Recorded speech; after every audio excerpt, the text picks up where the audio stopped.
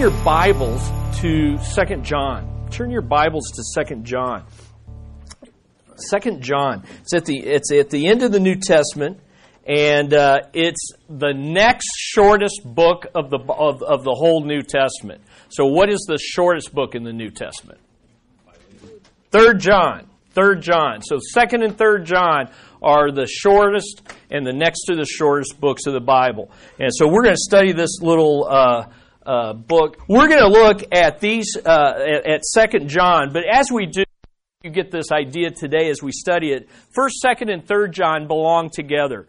They were written probably at the nearly at the same time by the Apostle John, as we're going to see.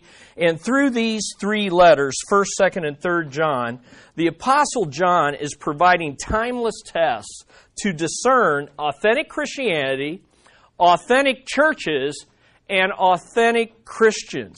I want us to look at this. Now, let me say a little bit as we're getting those.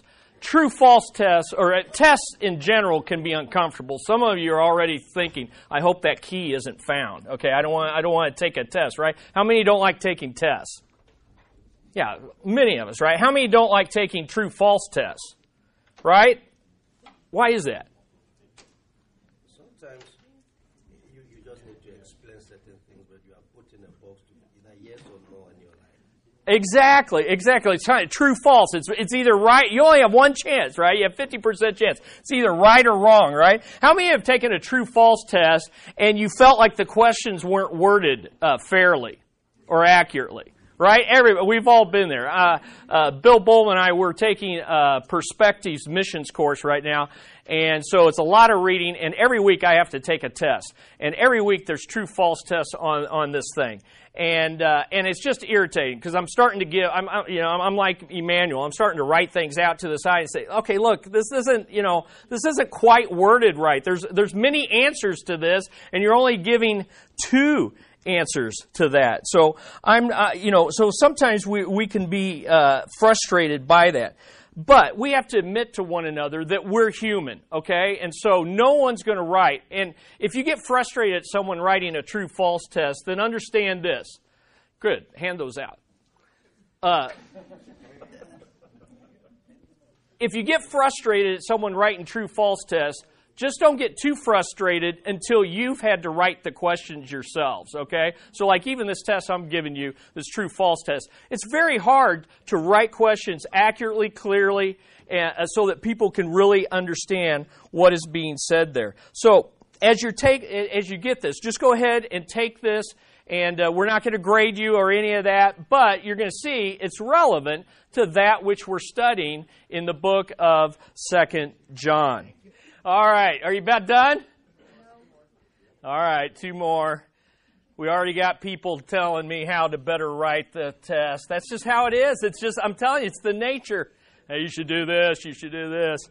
All right, we must move on. Okay, you ready? So just to go real simple here, numbers 1, 5, 10, and 15 are true. 1, 5, 10, and 15 are true. The rest are false.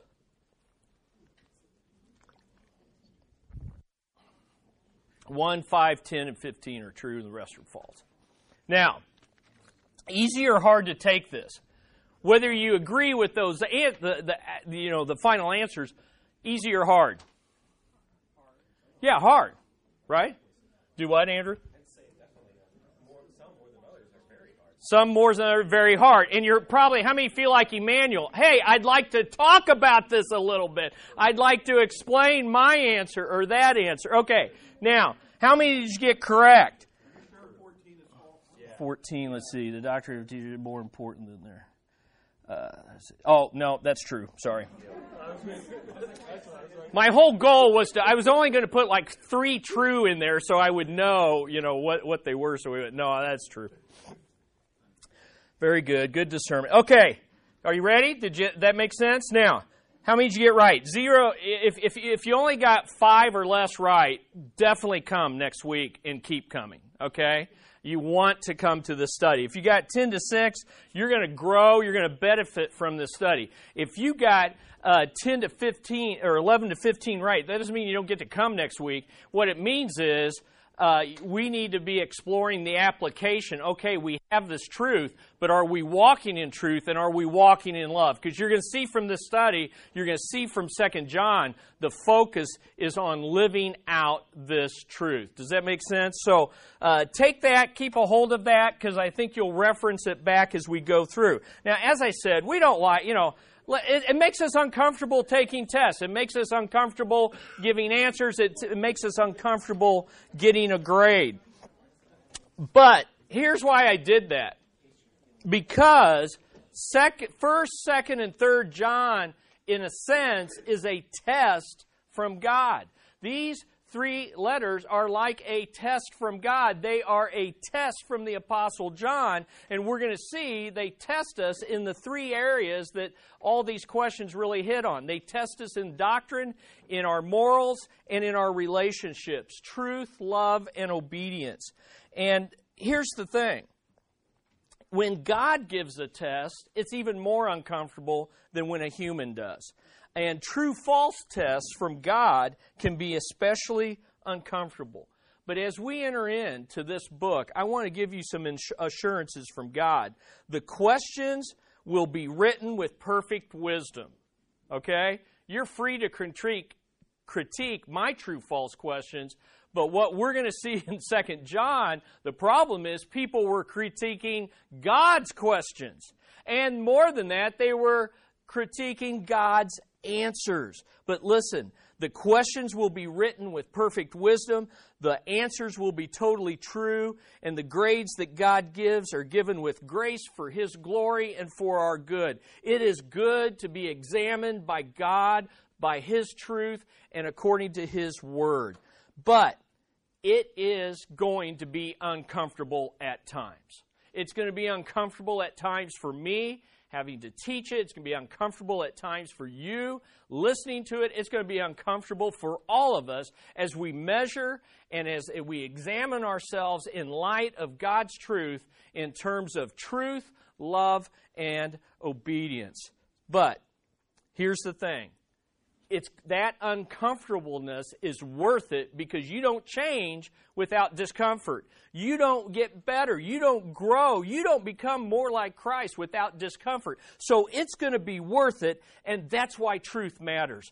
Truth matters. That's why learning to discern between what's true and what's false is worth it, because truth and lies have consequences. There are consequences to the answer to these questions that you've answered, and we can discuss the answers, and we'll have a better discussion once we've studied the book. But the reality is, your answers to that test do have consequences in your life and in the life of our church. And what are the truth or consequences? By way of introduction, I just want to say this. Truth has become meaningless in our culture. Truth has become. Not will be, not kind of, sort of. Truth is now meaningless in our culture, and sad to say, in many churches and among even professing Christians.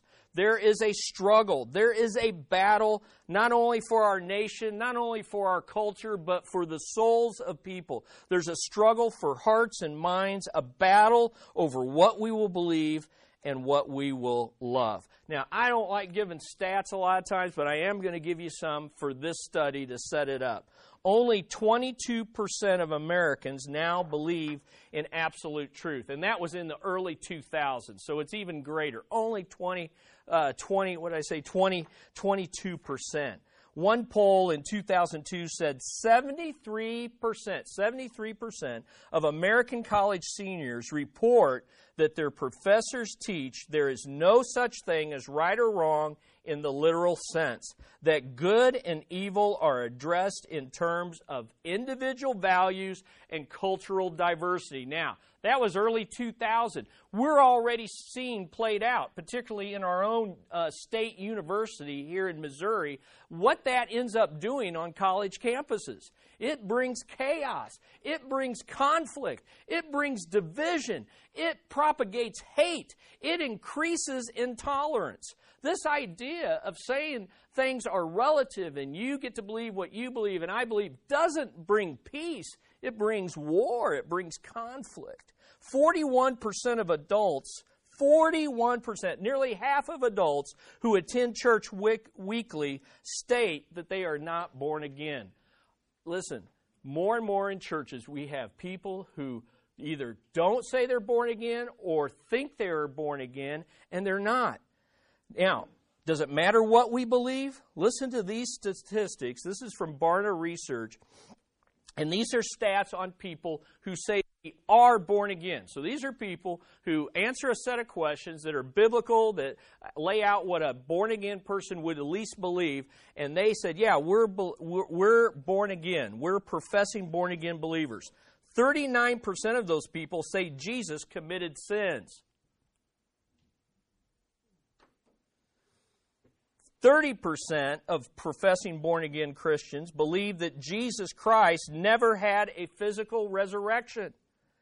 51%, nearly half of those who profess to be born-again Christians believe that a good person can earn their way into heaven. 53% of professing born-again Christians believe that the Holy Spirit doesn't even exist.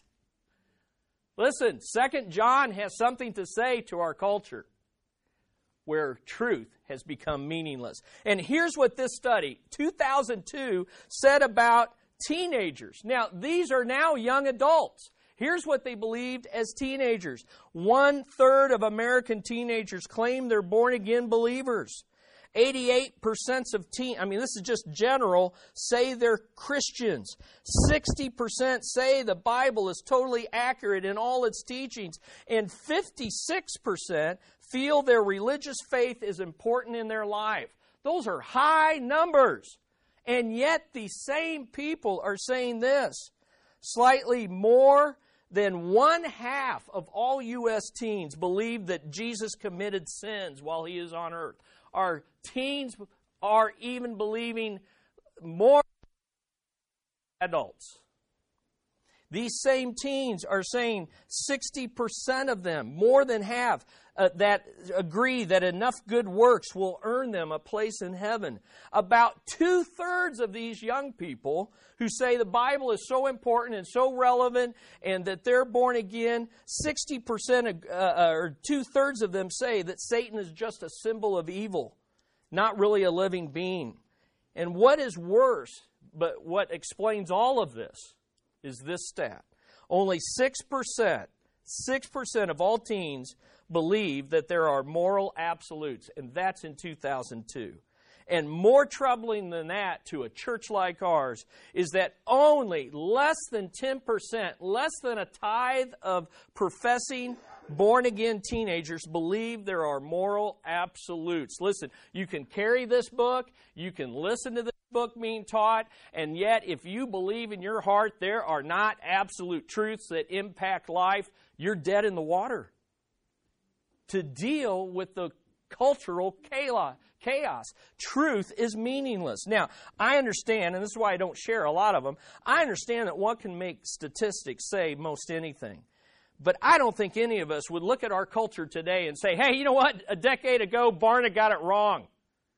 No, we're seeing the fruit of it in our streets, in our schools, in our homes, and in our churches, and sadly, even in our pulpits. The pressure to compromise. The pressure to compromise the truth of the gospel has never been greater in our culture, but not in church history overall. Let me explain why I say that. Listen, the pressure has never been greater in U.S. history. No Christians in U.S. history have felt the kind of pressure from our government, from our culture, like what we're feeling today. It is unique, and there's more of it to come, and we need to be ready. But here's some encouragement. Such pressure and such persecution is not unique to the church down through history. Okay? We're not the first, so don't panic. Everything's not coming apart. Christians have faced this throughout the history, and certainly in the first century when this letter was written, they felt it. That's why it was written. That's why we need to study it. Now, we live, parent, work, relate, and witness in the 21st century. So where is the pressure to compromise coming from in our day, in our time? And I would say this, the pressure is to let love determine what is truth. The pressure to let love determine what is truth is greater than ever. And as I prepared for this study, it just so happened that on the blogosphere and on the internet blew up with this clip, this 2-minute clip of a mega church pastor. And I wanted to eliminate his name, but there's no way to do that with the way this clip's set up. So, because there it is, okay? But the point is not the guy's name, so I won't even say it. The point is what he's preaching. Listen to this. Love will take you way further than the law ever could. I'll prove it to you. Let's say your child is in a horrible accident. Let's say they bust their head wide open on the monkey bars. And they fall off the monkey bars. And monkey bars are like 30 feet high. I'm making this an extreme example. And they fall down and they bust their head wide open. And you scoop them up and put them in the car to get them to the emergency room. And on the way to the emergency room, every sign you see says, speed limit. How much attention do you pay to the numbers beneath the speed limit in that moment? Those numbers mean nothing to you. Why? Because somebody that you love is in trouble. And in that moment, any parent will break the law for the sake of love. Any human parent will break the law for the sake of love. And what will really turn your heart to God is not when you hear His laws, which were given for our good, by the way, but they were powerless because there wasn't enough leverage in our action to keep the law. So what God did when He sent His Son, and this is why we get excited in church, and this is why tears fill our eyes when we think about Jesus, and this is why the gospel is still good news in the world today, because God broke the law for love. I said to every sinner, God broke the law for love. I mean that He scooped you up in His arms. I mean that He's carrying you in His grace. I mean that what the law was powerless to do and that it was weakened by the sinful nature, God did by sending His Son in the likeness of a sinful man. All right. Even cringeworthy to even hear that. Okay? Are you hearing what he's saying? God loved us. God made so much of us that in order to save us, He broke His own law. He broke the speed limit in order to save you. Now, there was the gospel thrown in there in that, and that's the way truth and error are. But that's wrong. That's totally wrong. Now, it's true on a human level, and that's what he said. On a human level, yeah, I left Amber at Westlake Hardware. And let me tell you, when I figured that out, I tore out of my house, I jumped in my car, I sped, I came down to Antioch Road in Inglewood, and I said, God, you're going to have to protect me because I'm running this red light, and I've got to get there. I've got pictures of milk cartons in my mind with my precious daughter on it, and I'm going to save her. That's true. But I'm not God, and God's not human. And God is able, by His grace and by His glory and by His righteousness and by His truth, He is able to love us in a way that saves us by keeping the law. Amen?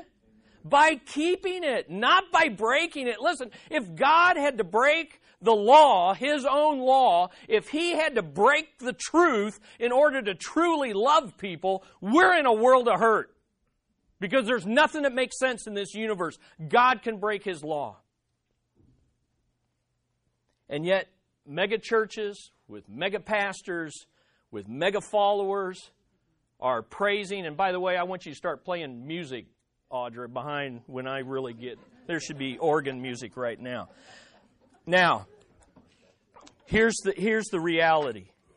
2 John speaks directly to such error and false teaching by telling us no matter how meaningless truth has become in our culture, no matter how much truth means less to some churches and some Christians, truth matters, so long for it. Truth matters. So long for the truth of the gospel and make it a priority in our life, and we should make it a priority in our church. Listen, truth matters in a meaningless culture. Long for that truth and make it a priority. The Bible places a priority on gospel truth over even love.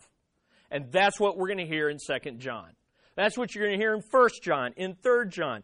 The Bible places a priority on gospel truth over even love. We will discuss that. We will play that out. We will see why that is true. Because gospel truth is God's priority, we should long for the truth in a world of lies and liars. And that's just where we're living. We should long for the truth. Now, that's the big idea of this little letter. That's the main message of this short letter. Truth matters in a world of lies and liars. And I've already said that 2 and 3 John, shortest of the books in the New Testament, they both would fit on a 8.5 by 11 page, one page of papyrus. And so the author sat down and he said, look, I've got one page. I've got to get it all into one page. But each 2 John and 3 John both end with these words. I have more to write to you, but I want to write it to you. I want to say it to you face to face. Because these topics are so difficult. It is, and just like, I looked at some of the answers on your test. Well, some people said, hey, things were false that weren't false, except for that one that I did get wrong. And some things were true that weren't true. Well, let's talk about that. You got to talk about it. You got to be face to face. So what this series is going to do is we're going to talk face to face, and I want to give you an overview of this little book and basically answer two questions. To whom does truth matter in this letter of 2 John, and why does it matter? So let's take a look at it, and we'll just read the first 3 verses of 2 John today. I would encourage you to read this on a regular basis in this series. You can do it in less than 3 minutes, 5 minutes at max. Let's look at it. 1 John 1 through 3. The elder to the chosen lady, or the elect lady, and her children, whom I love in truth. And not only I, but also all who know the truth, for the sake of the truth, which abides in us and will be with us forever. We love for the sake of truth. Grace, mercy, and peace will be with us from God the Father and from Jesus Christ, the Son of the Father, in truth and love. In fact, let's go down to verse 4. I was very glad to find some of your children walking in the truth, just as we have received commandment to do from the Father. There in 4 verses, John has managed to use the word truth 5 different times. 4 verses, 5 different times. Truth is a priority in this letter. And so the first thing I want you to see is, to whom does the truth matter? And here's the first point. Truth matters to God's elect people who long for the truth. The truth matters to God's elect or chosen people. I don't care which word, they both mean the same thing. God's chosen people who long for the truth. And we see this in 2 people, both the man who wrote the letter and the people to whom he wrote the letter. So let's look at it. Truth mattered to the elder leader who wrote this little letter. Truth mattered to him. He's the one that wrote it. He addresses himself in verse 1 with the simple phrase, the elder. Okay, and both 2 John and 3 John start in the same way. So that begs the question, who is the elder? Let me give you 4 ways to identify him. Number 1, he is the Apostle John. He is the Apostle John rather than some other unknown person. Now, because he doesn't say, hey, I'm the Apostle John, instead he says, the elder, there's a question of, well, is this the Apostle John, or is it some other guy, some other old guy that slipped this thing in? What is it? Well, there's 2 views, and I don't want to get too deep in these details, but there's two views, so you know there are options. It's either the Apostle John or some other person who simply identifies himself as the elder. Let me give you the short answer to this. The similarities between these three letters and the Gospel of John are of such a nature that it is strong and convincing evidence that this man who identifies himself as the elder is indeed the Apostle John. And anyone who wants to say it's not, the burden of proof is on them to prove that the elder is not the Apostle John. You know what's interesting? Both in the Gospel, 1st, 2nd, 3rd John, the author never comes out and identifies himself. And so you kind of got to do this process of elimination. You got to compare the writings. You got to look at what early Christians who actually knew John, what did they say? And the evidence is this. This is the Apostle John. But that brings up another question, and what is that? Why did he call himself the elder? Why didn't he say John the elder? Why didn't he say the Apostle John? Here's the second reason. The one who wrote this letter, the elder, is one whose age made him the last living apostle.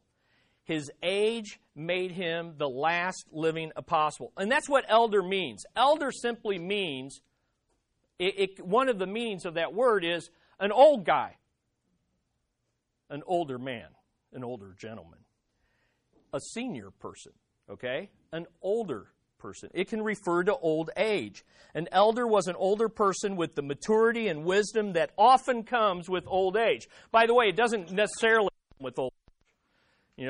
There's a false idea that because you're old, you're wise. Sometimes you're just an older fool, okay? But often there comes with age, wisdom, and experience. Amen? Right? Okay? Now, John was most likely, here's where you got to understand it. John was most likely one of the youngest apostles when Jesus chose the 12 apostles. He was probably a young teenager, the youngest one. And the Gospel of John was written 50 years after Jesus had chosen him. And this letter was written another 10 years after that. So you're talking a guy probably in his 70s, early 70s. You say, well, that's the new, middle age, right? Right, Jackie? New middle age, right?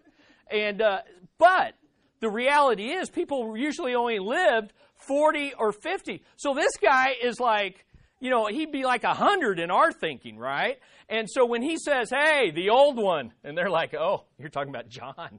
That's John. We know who that is. So by this time, he was an older man, very likely, and by this time, the last living apostle.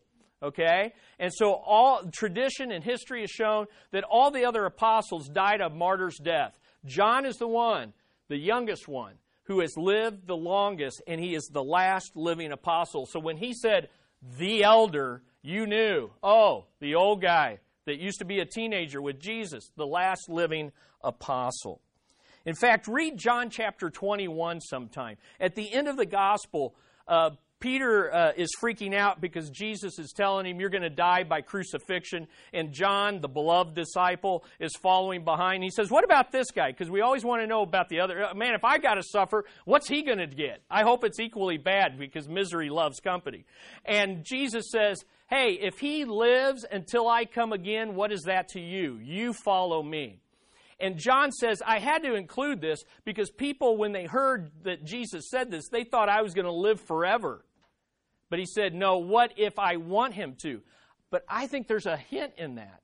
Because, in reality, John did live until Jesus came again in the sense that he received on the island of Patmos in his old age the revelation of the second coming of Jesus Christ. Isn't that cool how God can fulfill his word in a way? And so John did live to see the second coming, but not in a physical sense. Now, remember that Paul, in the book of Philemon, would sometimes refer to his age in appealing to disciples who were dear in his heart. So it's very normal for an apostle to say, hey, look, I'm an old guy, listen to me.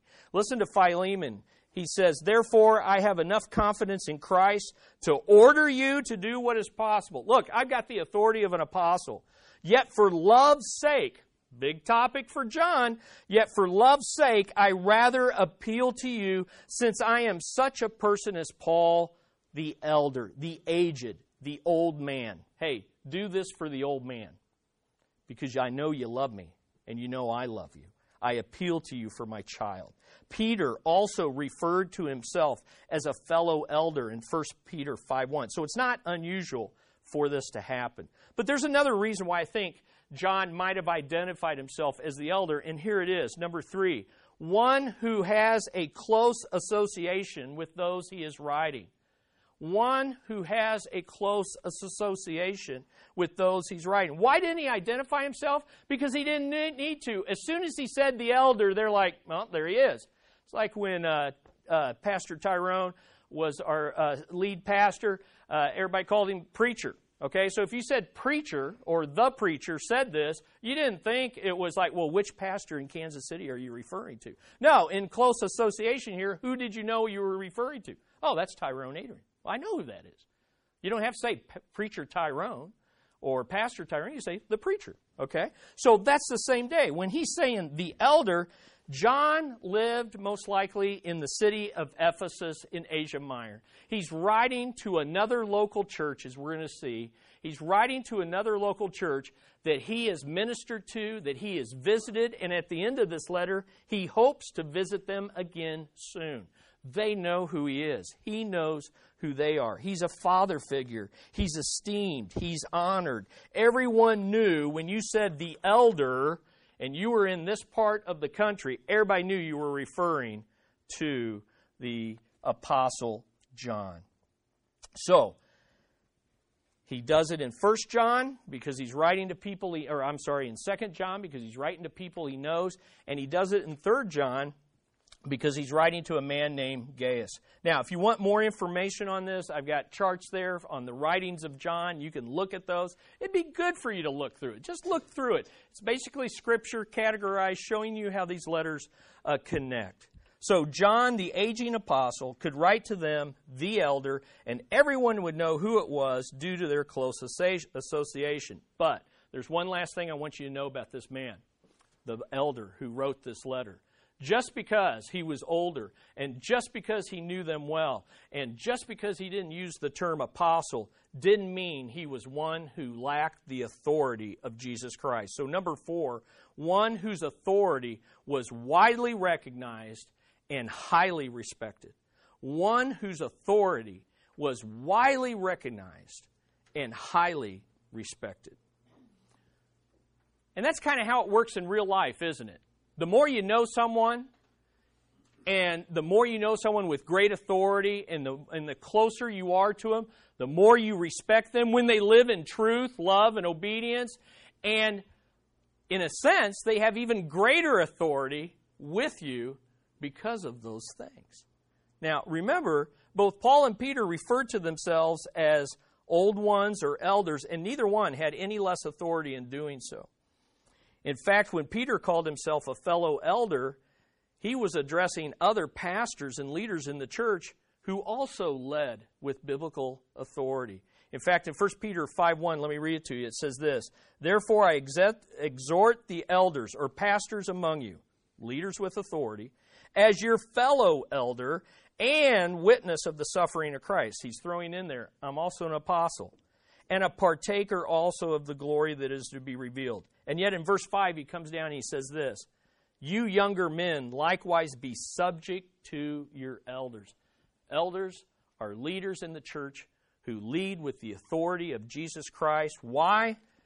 Because they have a big church or a microphone? No, because they teach the authority of the Bible. Okay? Now, so John's writing to a local church and he's saying, look, I'm the elder in the sense of I have the authority of a pastor and an apostle. I'm one who's of such an age that I'm the last living apostle, and I'm one who you know very well through a close ministry, discipleship association.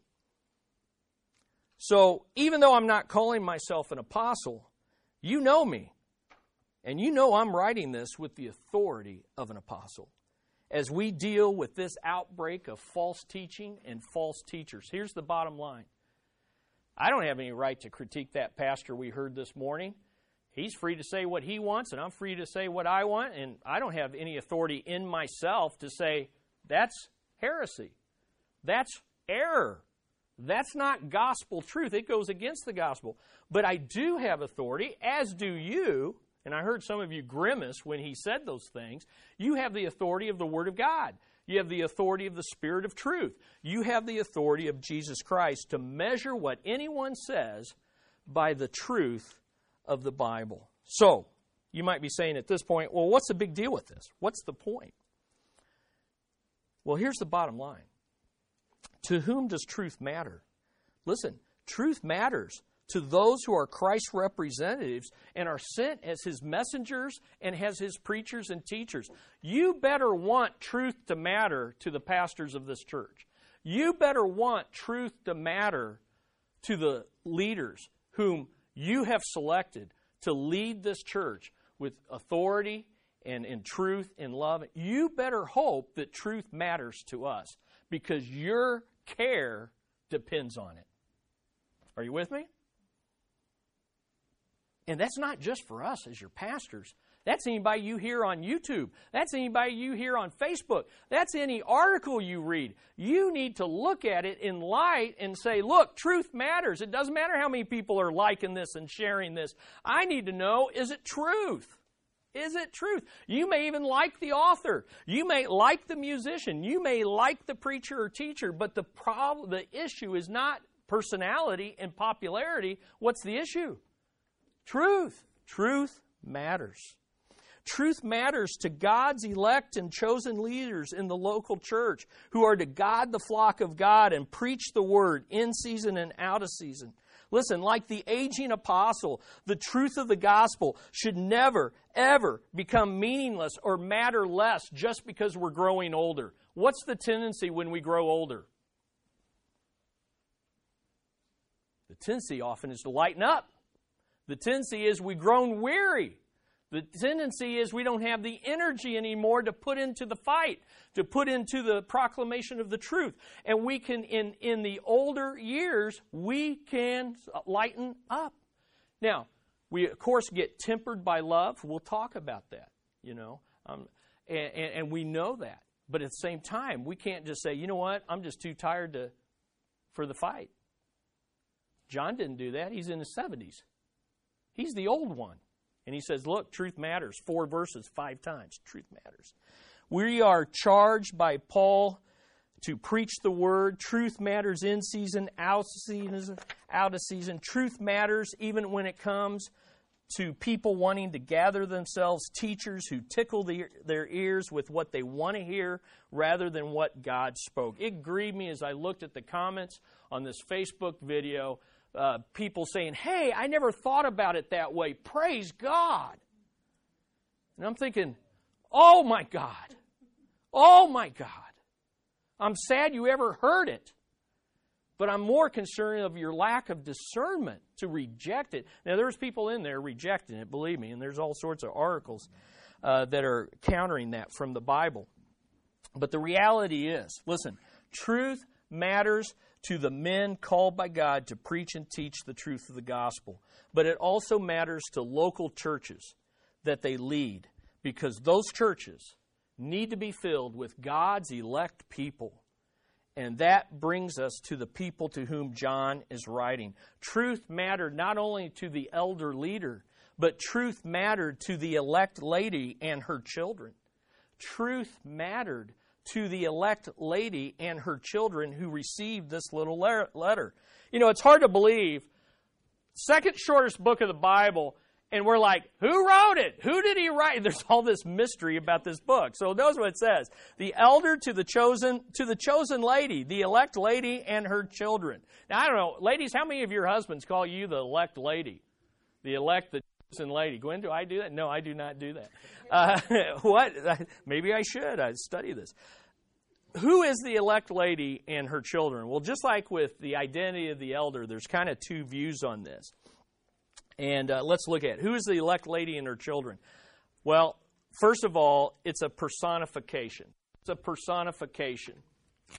It's a figure of speech rather than a real person. It's a personification. In other words, rather than a real individual lady with her children around her, he is taking something that's not human and he's identifying it and personifying this as the elect lady.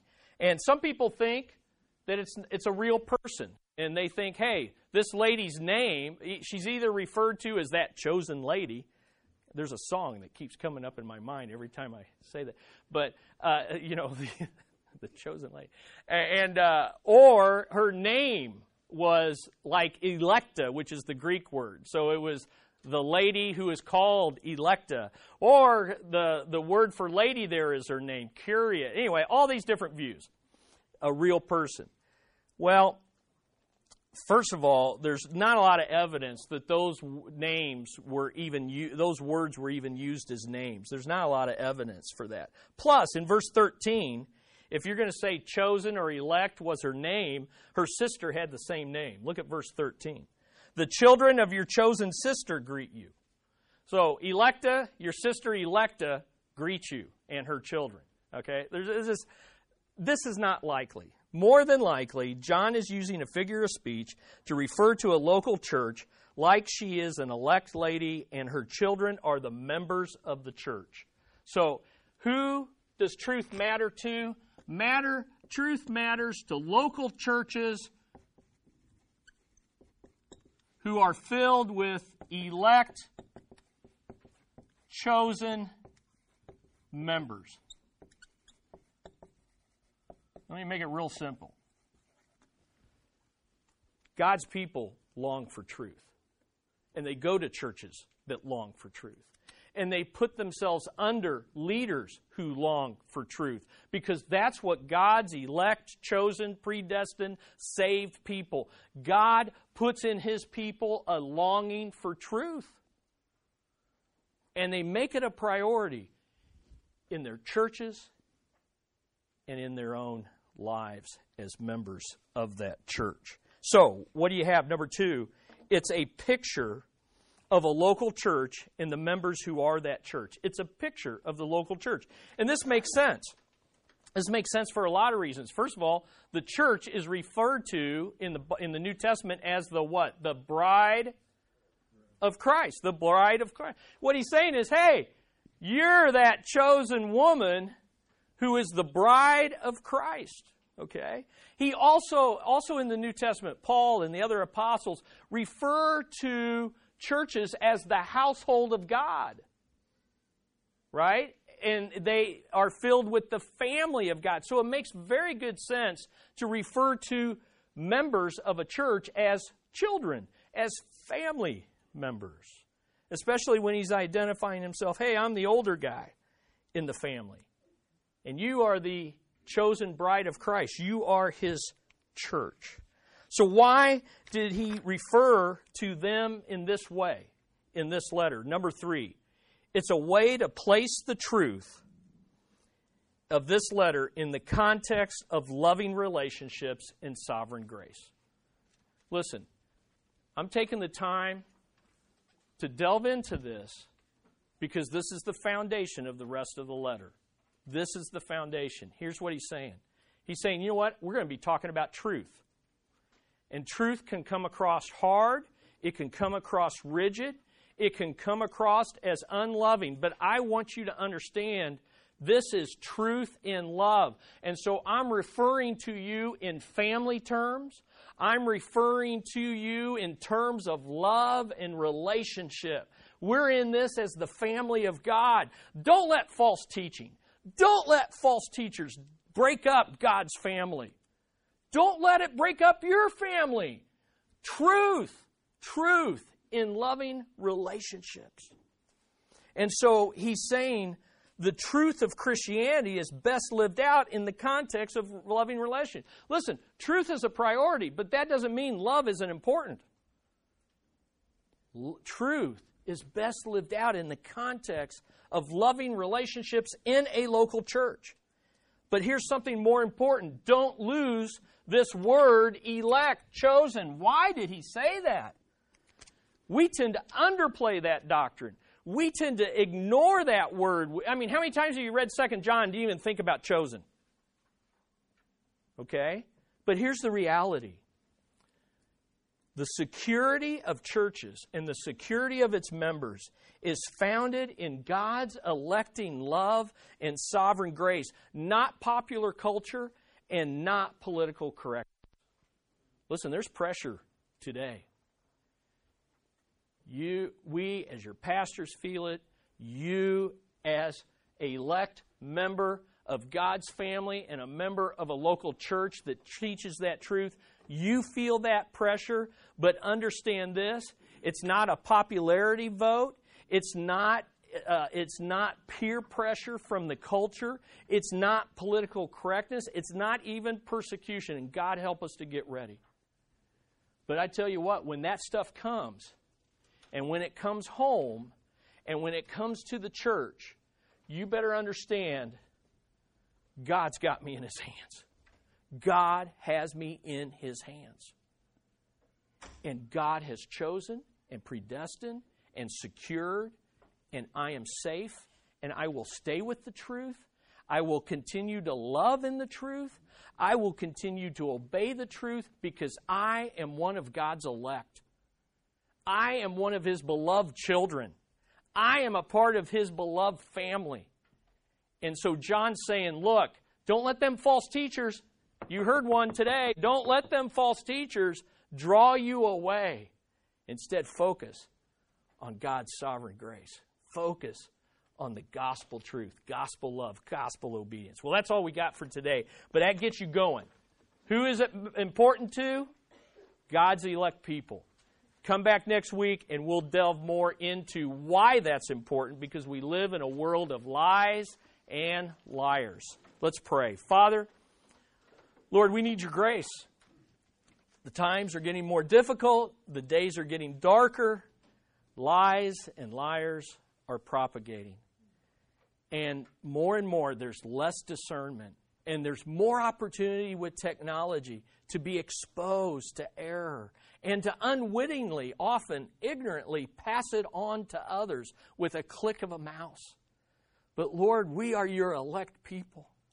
And God, thank you for the legacy of decades of this church, for being a chosen lady whose members and people long for the truth and make it a priority in their lives. God, prepare our hearts for what's coming.